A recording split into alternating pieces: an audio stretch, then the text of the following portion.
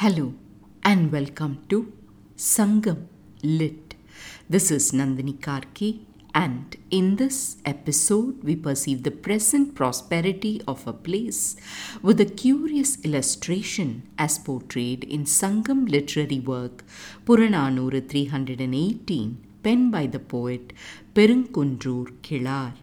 The verse is situated in the category of Vaagai Thinai or victory and speaks about the consequence of a king's fall. Koi adagu vada, taru viragu unanga, mayilam sayal, mayalodu, pasitandru amma perundagai ஊரே, மனை உரை குறியி, கரை அனல் சேவல், பாணர் நரம்பின் சுகிரொடு, வயமான் குரல் செய் பீலியின் இழைத்த குடம்பை, பெருஞ்செய் நெல்லின் அரிசியார்ந்து, தன் புன்புற பெடையொடு வதியும், யானிர்த்து ஆகும் வேந்து விழுமுறினே. A Puram verse that has elements of aham in its description of a town. The poet's words can be translated as follows. As the plucked greens wither, as the felled wood fades, along with the peacock-like dark-skinned woman, the entire town of the great Lord would wallow in hunger. That would be the state of the town where the black-throated male sparrow that lives in houses builds its nest with the strings of bards' lutes and the mane of horses akin to peacock feathers, and then feeds on the paddy flourishing in the vast farm fields and lives with its mate with a spotted back in a state of unceasing prosperity, if the king were to fall. Let's delve into the nuances. The poet starts by painting scenes of apathy and desolation, wherein greens that were plucked to be cooked are withering in one corner, and the wood that was collected to start that cooking is drying up in another corner. From these objects, the poet turns to a person, a woman said to be dark-skinned and graceful like a peacock, and he says that like this woman who will suffer in hunger, so will the entire town of the Lord.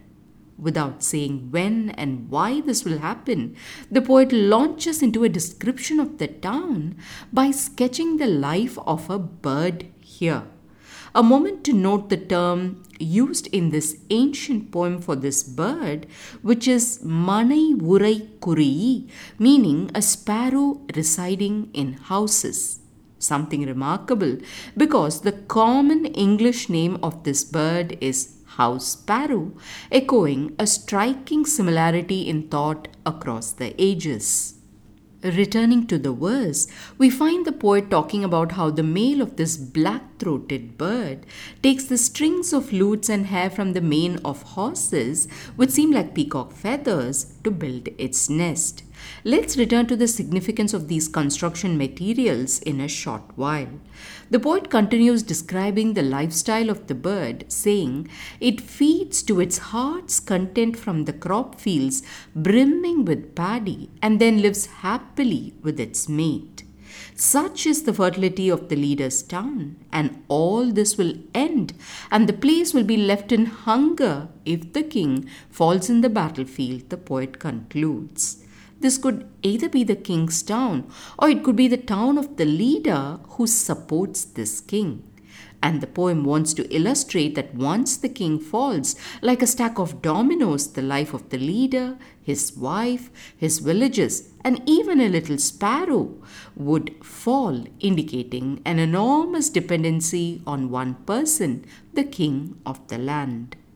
Reverting back to those construction materials we noted a while ago, why does the poet refer to lute strings and horse manes as the building blocks of these sparrows' nests? Only to say that bards frequented the place, implying great wealth abounded there, and also horses were in plenty, talking about the military support the leader extended to his king.